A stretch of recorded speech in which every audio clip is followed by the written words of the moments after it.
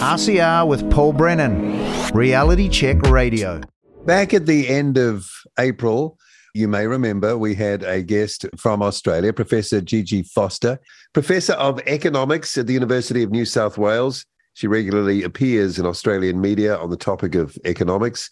She's been a panelist on discussion shows, Q&A, and host of a radio show on ABC.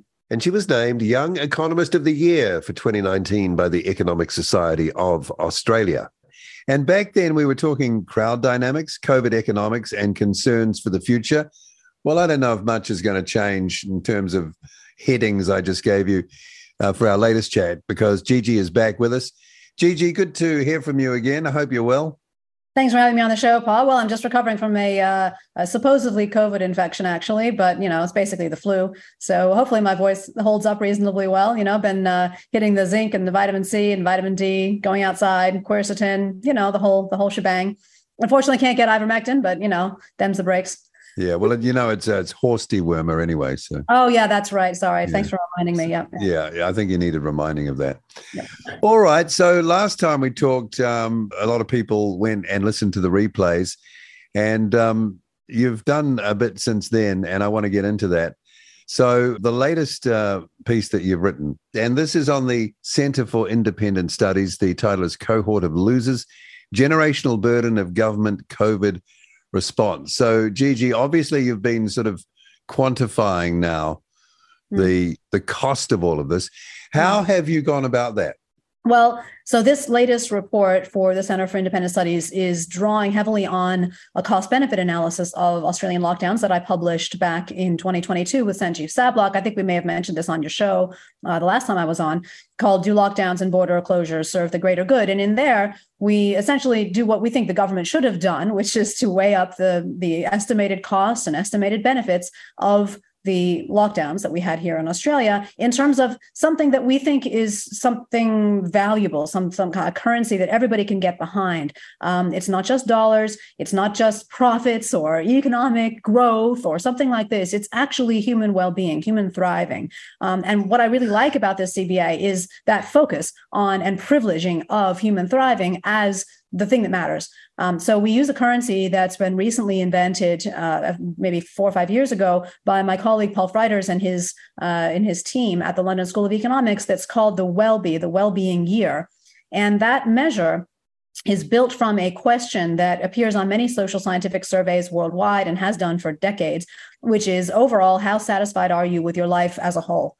That basically is a life satisfaction kind of question, and people answer on a scale of 0 to 10. And one well-be is one increment on that 0 to 10 scale enjoyed for one person for 1 year. Right? So that's kind of a measure of human thriving, a measure of satisfaction with life. And of course, it's an overall subjective assessment. So we are believing people implicitly when they say, I'm happy or I'm not happy with my life overall, I'm satisfied or not. And of course, that then means that they are able to weigh in whatever way for them feels appropriate, the various different aspects of life that we can all imagine might be important, such as your relationship quality, your job quality, whether you're happy with your physical health, whether you're mentally stable, whether you are, feeling good in your ability to afford things for your family, right? All sorts of different aspects of overall well-being that might feed into this. And so it's a kind of comprehensive measure in some way of human well-being. And of course, it's a different measure than what is often used in cost-benefit analyses, which usually is dollars or the currency of the realm, right? Some kind of actual monetary currency. And, economists are often criticized, I think rightly, for focusing so much on things like dollars or economic growth, because those things don't necessarily translate directly into human thriving, but it is human thriving that we're after. In fact, the discipline as a whole is oriented towards maximizing total aggregate welfare.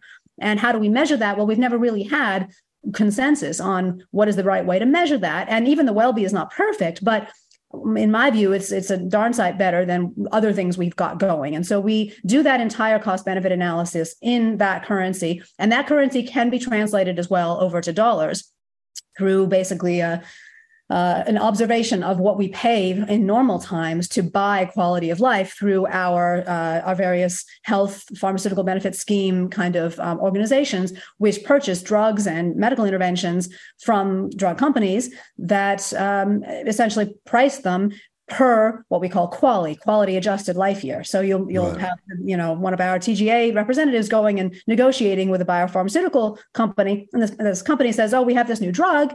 And we can provide an extra, 10 qualies per dose.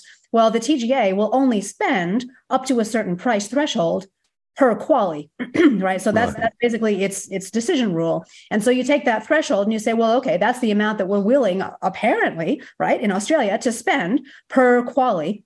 And then quali can be translated to well-be because, as I mentioned, that 1 unit increment, right, is one well-be for, enjoyed for one person for 1 year. A quali is equal to one to represent one healthy life year, right? Healthy life year. And a healthy life year is roughly 6 well-be's because on that 0 to 10 satisfaction scale, I know there's not a lot of numbers, but just to explain to your audience, on that 0 to 10 life satisfaction scale, an 8 is usually what you'd respond on average in a sort of developed country if you're healthy and feeling good. And a 2 is what you'd respond if you're kind of indifferent between living and dying. And so 8 minus 2 is 6. That number of increments on the life satisfaction scale enjoyed for one person for 1 year is essentially equivalent to a quali.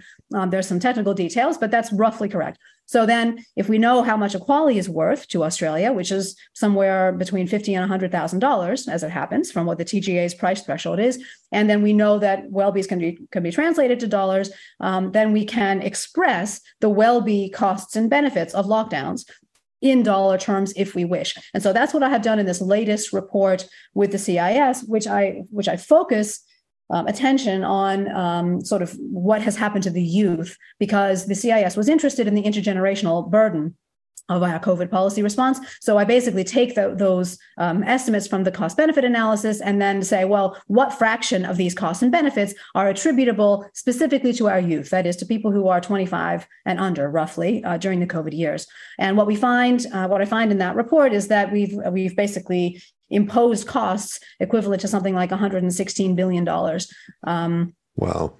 Which is a huge amount, right? And for very little benefit for the youth, because as you know, COVID was not a huge threat to the youth, right? There wasn't really much to be gained from protecting the young people from COVID. And in fact, if anything, they benefited from things like not being able to go to pubs, only in the sense that they maybe didn't accidentally off each other because they didn't get drunk and then have, accidental homicides. Like that's the sort of thing that young pregnancy people benefited from. Yeah, exactly. And so really, would we want to lock down whole economies to deliver that kind of benefit? I mean, that's almost obscene. So that's what I have done. And, and I hope that more people do these kinds of studies. I have seen a lot of cost benefit analyses now recently coming out, or evaluations generally of lockdowns during the COVID era. And I haven't seen one serious analysis that concludes that lockdowns were a good thing to do.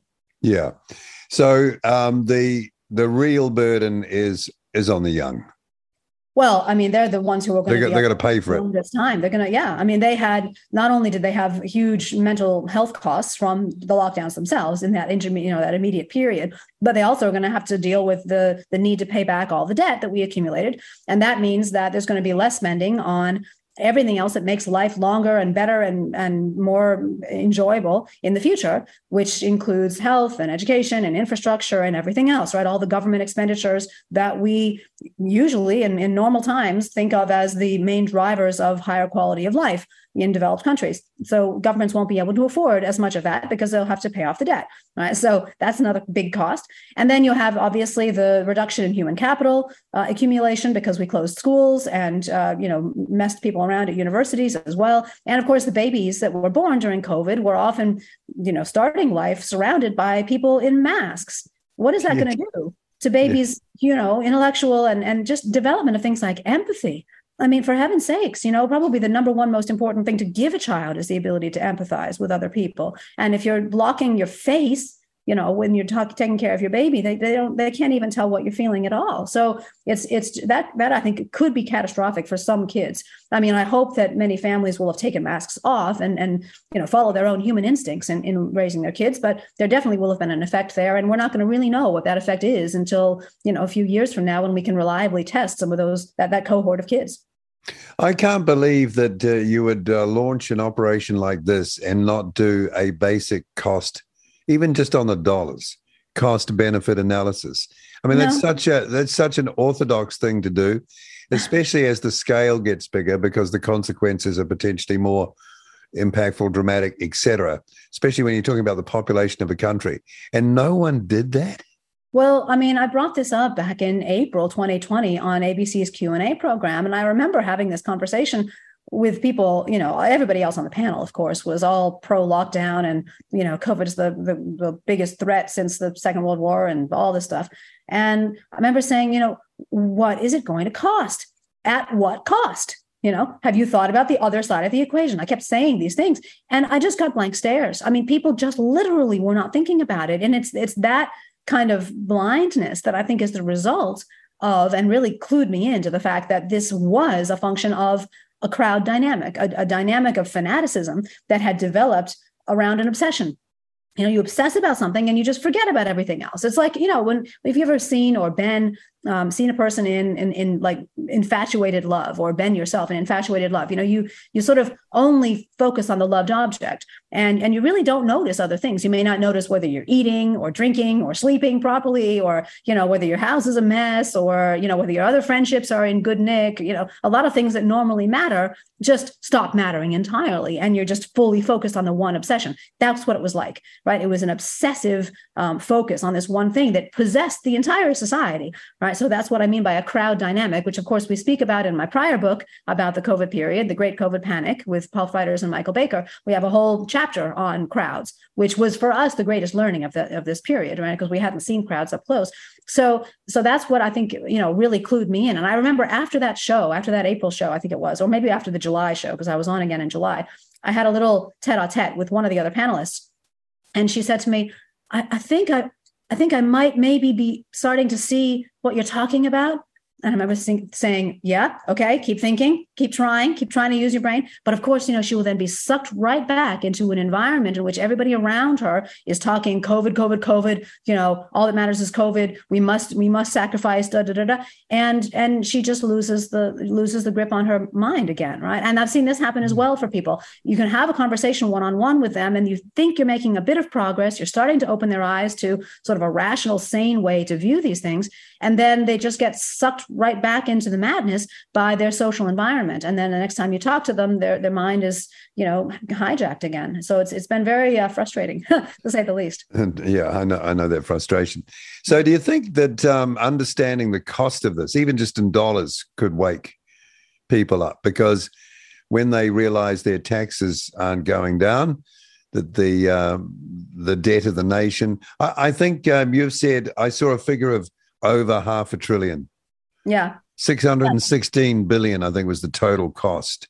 Yes. So this was in the cost benefit analysis for the entire period. No, not just looking at the young. That's a huge amount of money. Yeah, but honestly, I don't think, Paul, that figure is really going to move hearts and minds. What moves hearts and minds is effect on the personal wallet.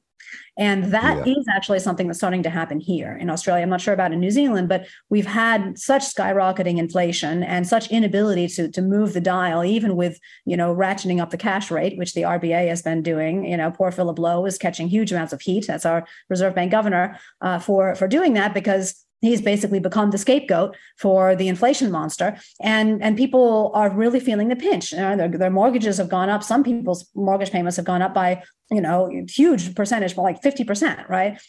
So that really puts a big... That's thousands a month, right? Yeah, potentially thousands of dollars a month. That puts a huge spanner in your ability to pay for things, right? Just for everything else that you need, right? Food and education and, just warmth in your home, right? Electricity. So and the government's ability to really do much about that is quite limited, because first of all, the RBA is only able to use monetary policy, whereas this is, I think, more a fiscal policy residual effect, right? We just spent so much during COVID while stopping the economy. That, of course, is creating inflationary environments, not just here in Australia, but we saw that as well in America. In New Zealand. And, again, I was saying this at the time. I remember asking somebody at an RBA seminar sometime in 2021, I think it was. I just remember saying, are you worried at all about stagflation? Because I don't know if you remember, but back in the 70s, stagflation was a thing, right? Stagnation plus inflation. During Carter, Yeah, Jimmy Carter. That's right. So, I wasn't around then, but my parents were wise enough to purchase a few zero coupon bonds, and the return on those bonds at that huge interest rate is what ended up putting me through university. Thank goodness, right? Because in the U.S., the university is very expensive. So, it put me through 3 years, and I have to take a loan out for the rest of it. But that was really fortunate, right? But that was what I was expecting, and I basically got left out of the online room, right, for asking that question about stagflation. And now, what do I see in the economy? Well, certainly you see the inflation.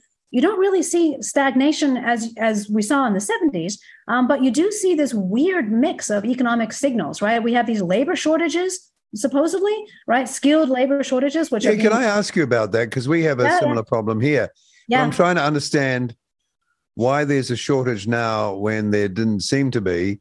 Yep. In fact, it was difficult to get some jobs because, in some sectors, there weren't too many going. But now, kind of some employers are on their knees for. So I'm trying. I mean, have the people disappeared? Have they decided that I'm not going to work? Have you got any clues as to why that might be? Well, it's a really good question, and it's actually something that I'm just starting a research project on, because I was hoping somebody else would look at this, but I don't really think it's going to happen. And part of the reason I don't think it's going to happen is that one of the main possible causes is basically lower physical and mental health due to the lockdown policies and the vaccine rollout, right? Whereby people are just not able to kind of come to work and sickness. Let's call it. It's mass sickness, is it? Sure, there's some sickness or just ill preparation for the workforce, right? You don't feel like your health is as reliable. You're not mentally prepared as much as well, right? I mean, this really has hurt people's spirits this whole period. So that, again, it's physical and mental combined. And if you look at the excess deaths, right? We've lost tens of thousands more people than we should have since the end of 2021. Nobody is asking about why that's the case, right? Unbelievably here in Australia. But if you imagine that amount of excess deaths has got to be paired with some amount of excess morbidity, right? Like excess sort of not quite death, but something bad, then that would be a pretty significant amount of morbidity. I mean, with most things, if you have deaths because of that thing, you also have morbidity because of it. Take cancer, right? A lot of people die of cancer every year. Another huge, in fact, even much larger fraction of people are debilitated because of cancer symptoms, right? Similarly, with the excess deaths, I would expect debilitation to match those excess deaths will also be happening, but hasn't really been properly measured and accounted for. And again, most economists in Australia still have their head in the sand about what has been going on during this period. And if they were to really put their minds to understanding labor shortages, they'd have to look hard at that possible disablement that has afflicted the workforce, and they don't really want to do it, right? So I think that's one possibility. Another obvious one in the case of Australia and New Zealand particularly is that our immigration levels have gone down a lot. And we have a very highly skill biased immigration program, right? We bring people in because of their skills. And we have a family immigration program too, but the skill selective immigration program is quite large. And so when you reduce that, then you end up having fewer skilled people to draw on in the country. And so that will then potentially contribute to the skill shortages. So those are two big things. And then you also have a bunch of other kind of maybe non-COVID related trends. So, a trend towards casual work, a trend towards longer childhoods, people staying, living with their families from their parents until they're in their 20s, maybe even, right? Not getting kicked out when they're 18, like you and I probably did. 16.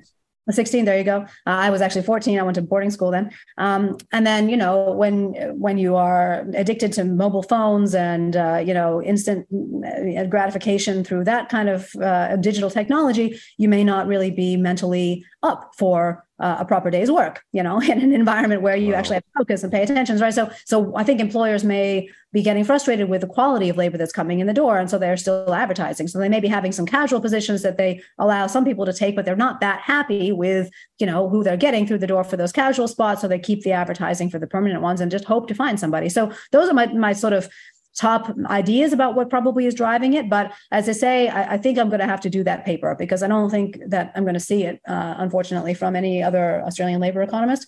So we're just starting to do some background research on that now.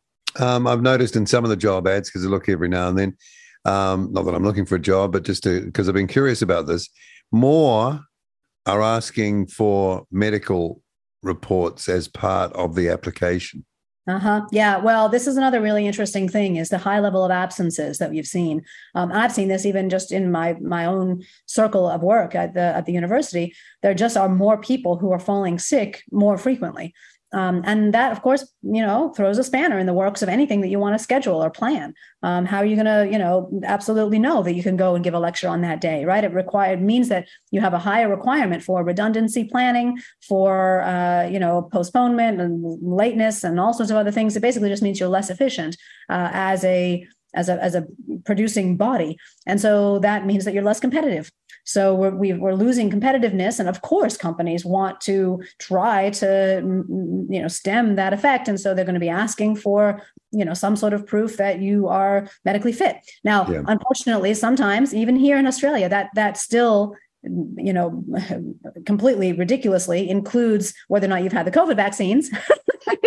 I mean, that could just be a way of asking that, but there was nothing specific in what I saw and potentially your point with. But I mean, I think what they're interested in is just mitigating the absences. That's what they would like from an economic standpoint. Of course, they want that. They want reliable workers, right? And so if they knew what they were talking about, they wouldn't want people who were vaccinated as much as they want the unvaccinated. But you mainly just want people who are in rude health. This opens up a whole interesting sort of legal situation because for a long time, it's been generally thought that it's not legal to discriminate against people based on their medical status, right? Yeah. Until the COVID vaccines came along, of course. But certainly if somebody has, let's say, diabetes or is a cancer recoverer or some other thing, you're not supposed to be able to ask about that in most developed countries. You're not supposed to be able to discriminate against people because they have a health condition. Well, how is the society's norms? How are they going to evolve to try to help employers to weed out people who are less healthy? I don't know if we're going to allow that. It's going to be a very interesting space to see down the track. And the other part of that, you mentioned it, is because there is a lack of skilled workers, that's obvious. And I'm speaking for this country, but I guess there's kind of similarities between here and Australia, is that there is government is promoting immigration to plug that gap. Yes. There's been no asking the population if they're happy about that. Yeah. And eventually that's creating infrastructure problems. And that's noticeable in some of our cities now. And, it's possibly making everybody a little less wealthy, even if it injects activity into the economy. So that's like a backdoor way of flooding the zone.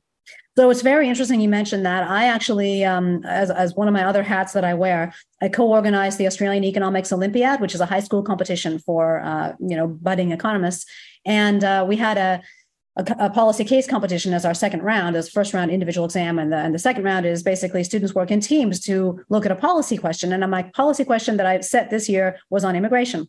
And I asked them, I said, look, the Australian government is planning for 190,000 immigrants over the next year. Do you think this is the right number? Or should it be higher or should it be lower? Give me economic arguments why, right?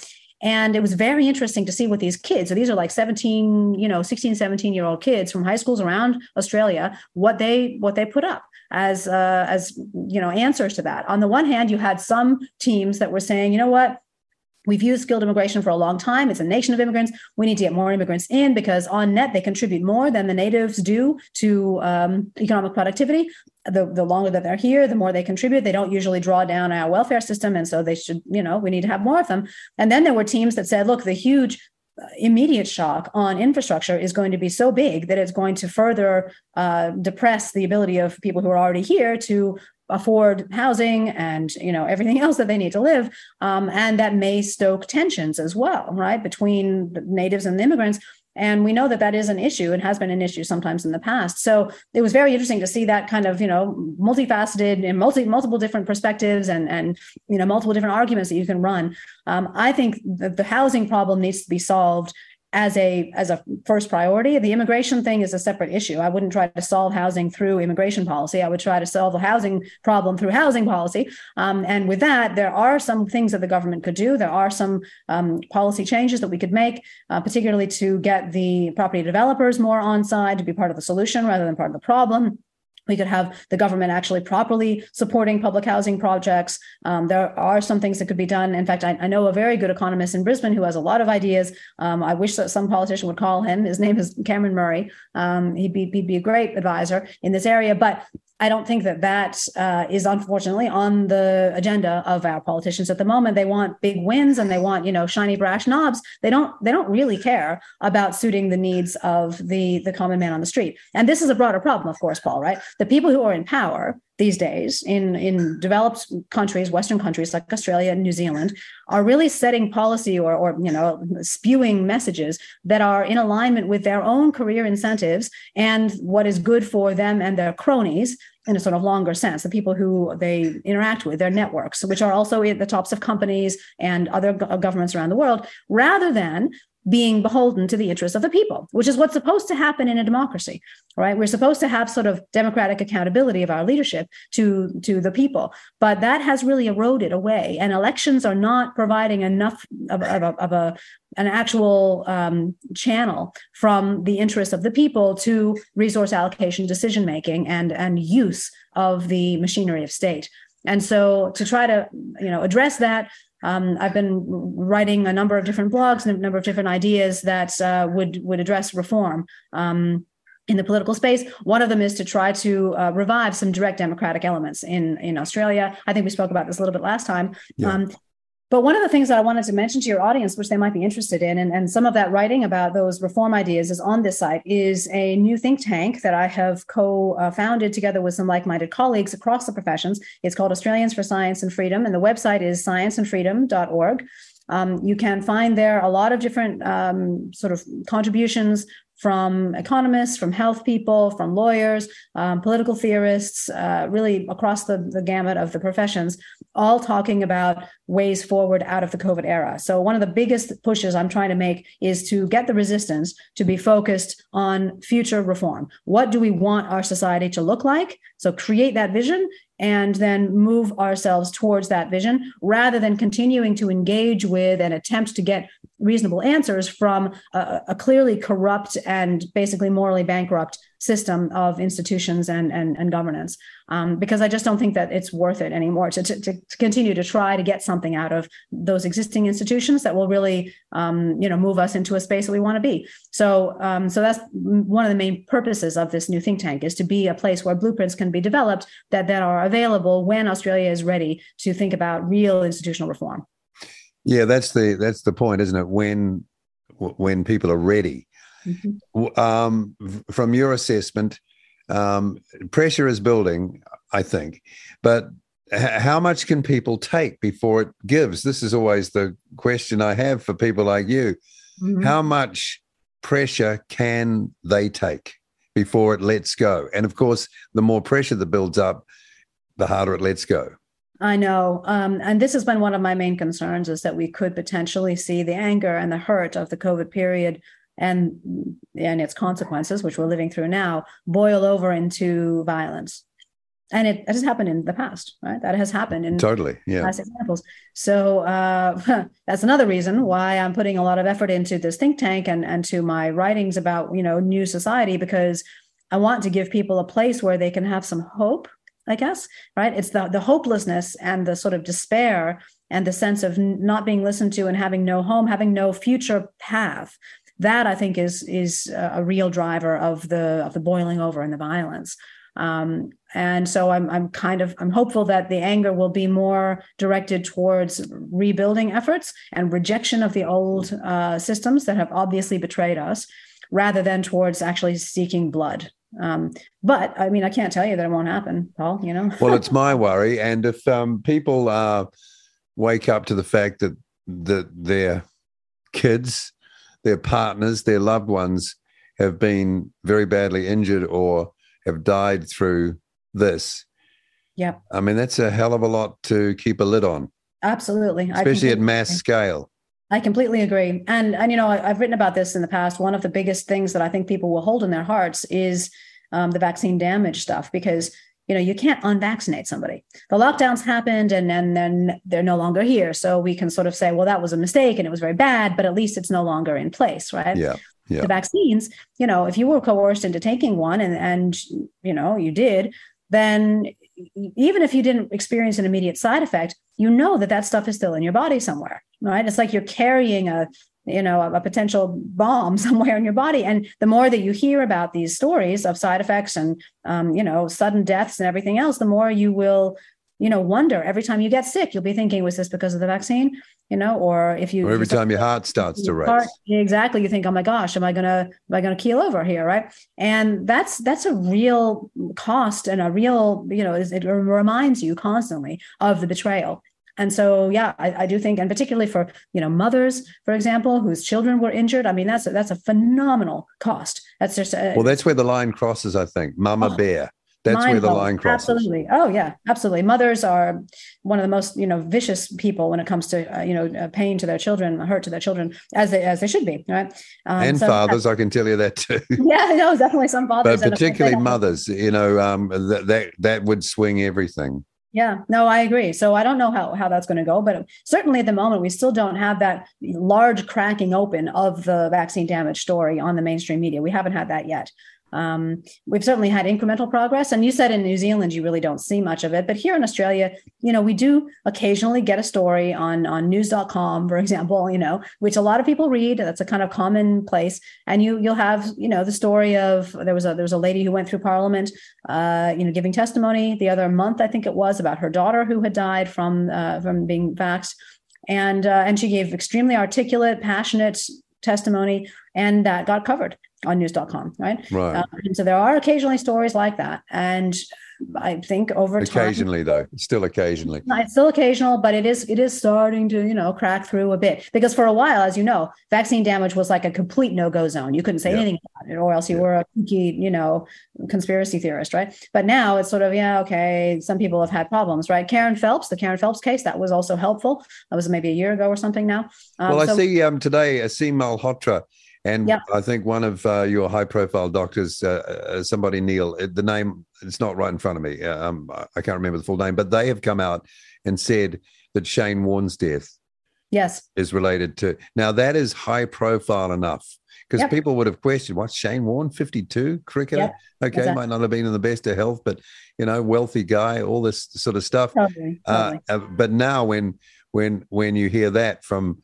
esteemed names, you got to take notice. Maybe it's more, an avalanche of those stories that might. Yeah. And there are websites that are collecting this now, right? Coverse is one where you've just got basically the ability to put up your own story of damage from the vaccines. And I think the more we collect those examples, and there's one, what is it called? Died Suddenly. There's a collection of people who, have died suddenly, obviously.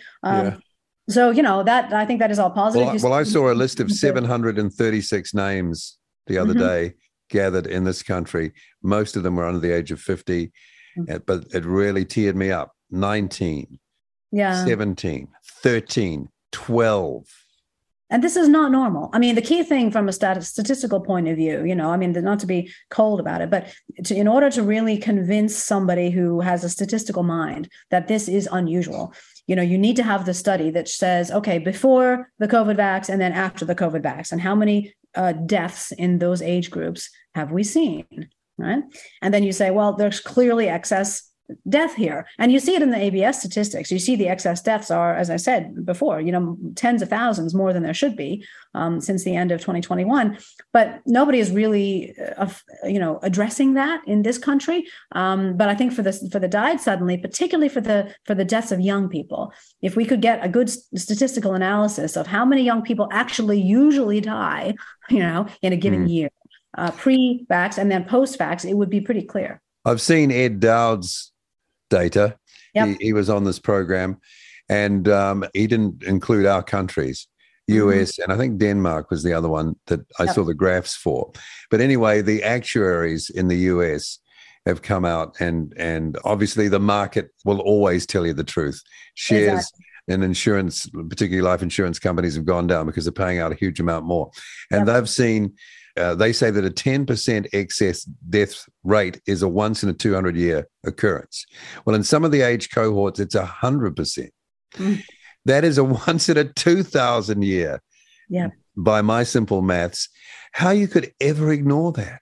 I know. It's unbelievable. But you're seeing here, Paul, the ability of the human mind to just memory hole and compartmentalize and rationalize and just, push things away that are unpleasant. You've heard of other, there are other biases that we have that are equally astounding, even if we don't face them every day. For example, most people think that they are higher able, better drivers, better lovers, better writers, better everything than the average person, right? Most people believe that, but they're not, right? I mean, clearly, right? The average is the average for a reason. There are right? some exceptions. Sure. Well, there we are, right? So basically, our mind is capable of filtering out so much information that's negative to the self, right? And we're seeing the same thing with the COVID stuff. Most people have a psychological reason now, unfortunately, not to face what has really happened during the COVID period. And so they will use their big brains to rationalize why everything is okay, and just to sweep away anything that they don't want to, understand or face or talk about or anything else. You saw the whole Twitter storm about, the Ed Rogan suggestion of bringing together Robert F. Kennedy Jr. and this pro-vaccine. The guy with the bow tie. Always be careful of people in bow ties. Yeah, exactly. And that's another interesting thing. And it's a phenomenon I've noticed here in Australia as well. It's very difficult to find people who will sit on a panel with me and talk about COVID policy. Right.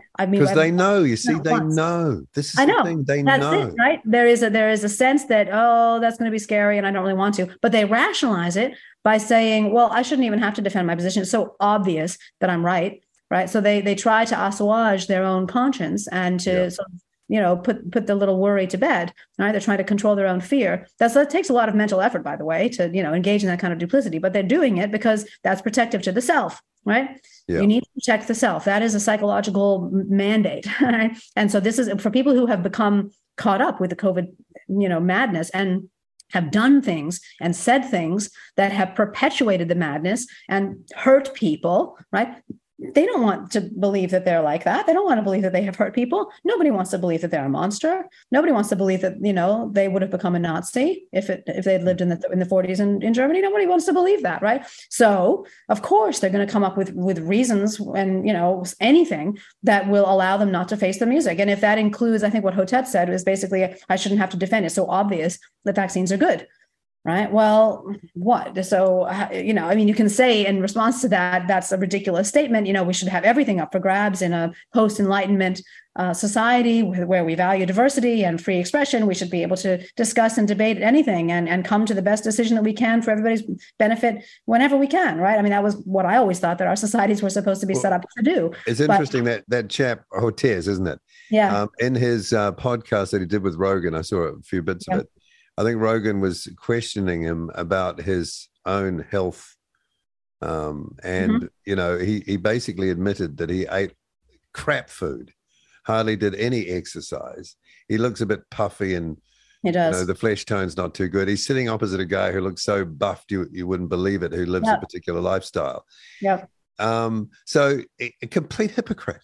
Yeah, I know, but he doesn't see it, right? Again, amazing lesson in human nature. Amazing lesson in human nature. He does not want to see that. This is the same, by the way, just unrelated, but it's the same reason why, people don't really coalesce around the idea of class consciousness the way that Karl Marx, envisioned that they would, because nobody wants to see themselves as a loser, right? Everybody wants to see themselves as the next Bill Gates or the next Warren Buffett or the next Gina Reinhardt or whatever. They don't want to see themselves as the downtrodden class. That's not fun. That feels like you're accepting that you're not good enough. Nobody wants that. So it's just not a winning strategy, which is another reason why, to appeal to the needs of people, we need to provide positive stories about our communities, positive stories about our nation, positive stories about ourselves that are, not that are minimally damaging to anybody else. So not the positive story of I did the right thing during COVID and, vaccines are great and, on, but, I am a respectable, valuable person who makes good contributions to my society and I love myself. We want to teach kids that sort of stuff rather than teaching them a lot of the, the ideology of today, which is much more about blame and recrimination and, oppression and basically offense and hostility, and it encourages people to basically question their value and question even their right to exist or to live on the land that they're living on, for example, right? That's not positive and healthy. That's going to lead to a weakened nation. And it's certainly not a weakened nation that's going to be able to fix some of the social problems we have, which include not properly figuring out how to ameliorate some of the inequalities we've got in our society in relation to income, wealth, health, all sorts of functionality, dysfunctionality. And we do need to address some of those things, but we don't do that through weakening people. So, I think this era has huge lessons for understanding human psychology and understanding what is needed in a healthy, functioning society because of the nature of humans to create that kind of joyful, thriving, productive society that we all want to live in. Another thing I'm interested in what you're doing, and that is, and there's been a lot of talk here among certain people about reinventing institutions that aren't obviously fit for purpose anymore. Yep. And either creating parallel ones or over time replacing them with stuff that does work. You've been thinking about universities. Yeah, no, definitely. And I do think that parallel institutions are probably one of the more promising areas to be thinking about right now for people in the resistance, less likely to lead to bloody revolution, hopefully, and more likely to lead to productive output.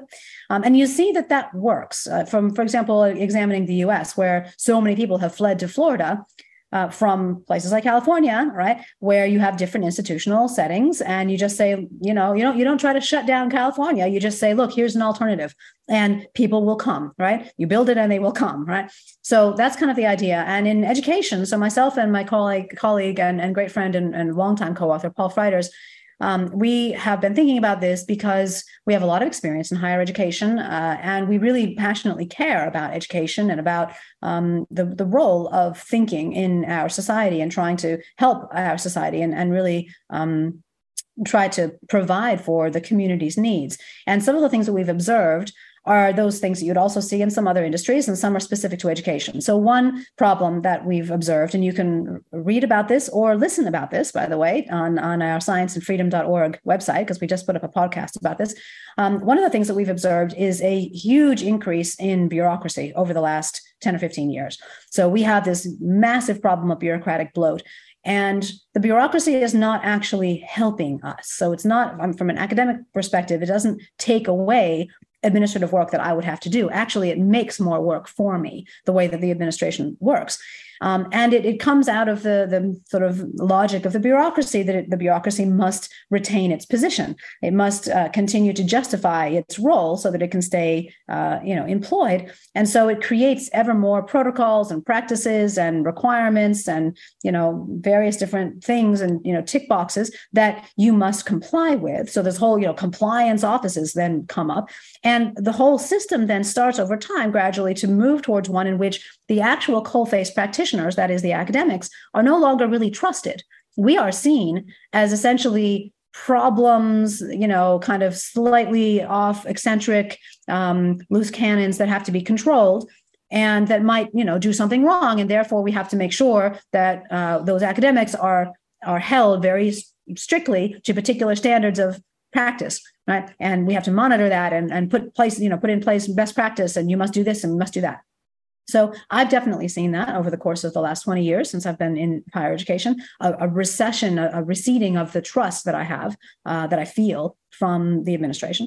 And of course, a ballooning in the number of administrators. We now have way more administrators than academics in a lot of universities, and that's not necessary. Like, you don't actually need that many administrators to run a good university. You do need good staff. You need good academics. And there are some administrators who are good, but a lot of the ones that are good get sucked up these days into a center of administrative, activity, which doesn't really have a tether to the ultimate mission of the university, which is teaching and research.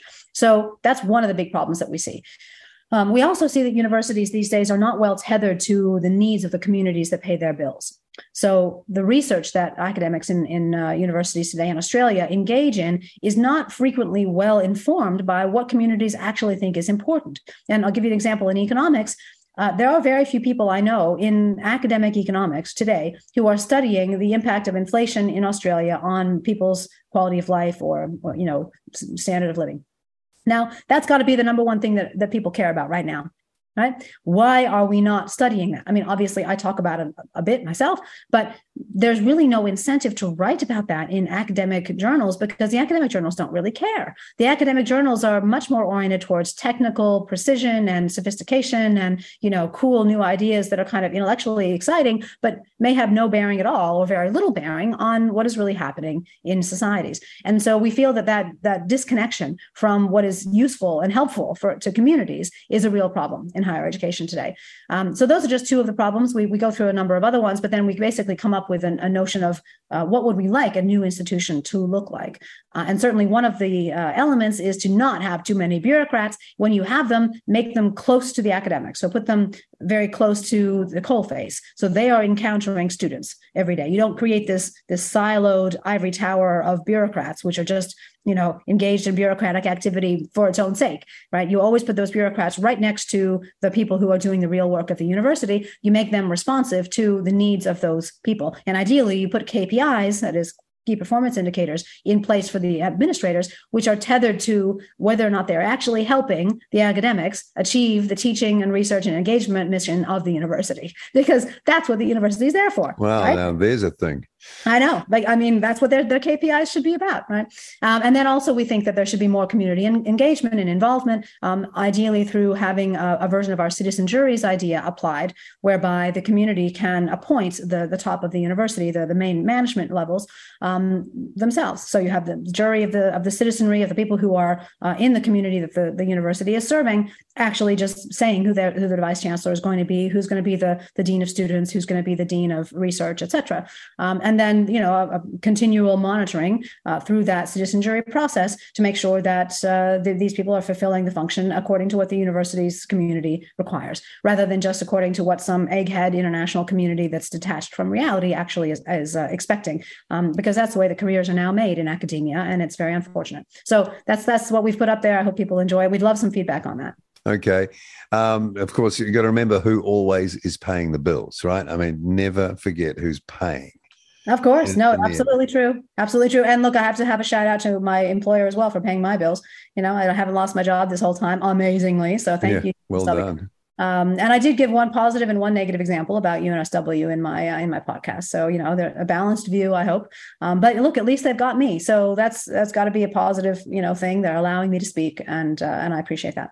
I think there'll be more of exploring parallel ways of doing things across multiple areas, sectors.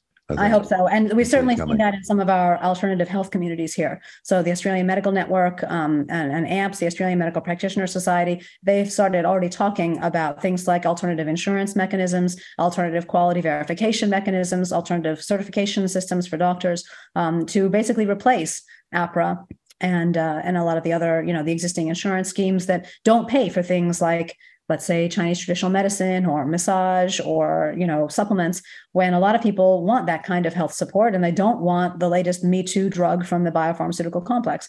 So, I think there's real promise in those alternative methods. Back to economics, just quickly to end on. Inevitably, things go in cycles, though this is a weird one. I don't think this is there have been world wars before, I guess, that have got in the mix of economic cycles, and some would say that it's a great way to reset things, but so many people die for it. Can you see a time ahead where this all sort of works its way out of the system at some point? Look, it's not going to be soon. I can tell you that. There's just too much psychological scarring and residual rationalization going on, and too much incentive to not see what has happened. And we have a lot of apathy as well. In Australia, we had a lot of apathy even before COVID, which is a real problem in terms of providing a system that really reflects the voice of the people. If the people don't want to give their voice, right? If they don't care, if they don't see their civic duty to stand up for what's in their interest, then guess what? They're going to get what's coming to them, which is the power vacuum will be filled by elites who don't have their interests at heart and are just trying to, rent seek on the wealth of the country. And that's exactly what we've got right now. So that's a real problem, and I'm not, not hugely optimistic about that, particularly considering that the education system here is still, kind of faltering and is not teaching kids that kind of civic duty. I've been trying to get civics education into high school curricula for a decade, and I've written about it and talked to people about it. Very difficult to get it. It's already been used actually in many countries. We've had about 7 or 8 cost-benefit analyses of lockdowns using the Welby currency, and I think it's lined up to be the next great measure that will hopefully replace GDP as the thing that governments are targeting. Okay. Gigi Foster, thank you again. All the best. Thank you so much for having me on, Paul. Thanks. Bye. RCR with Paul Brennan, Reality Check Radio.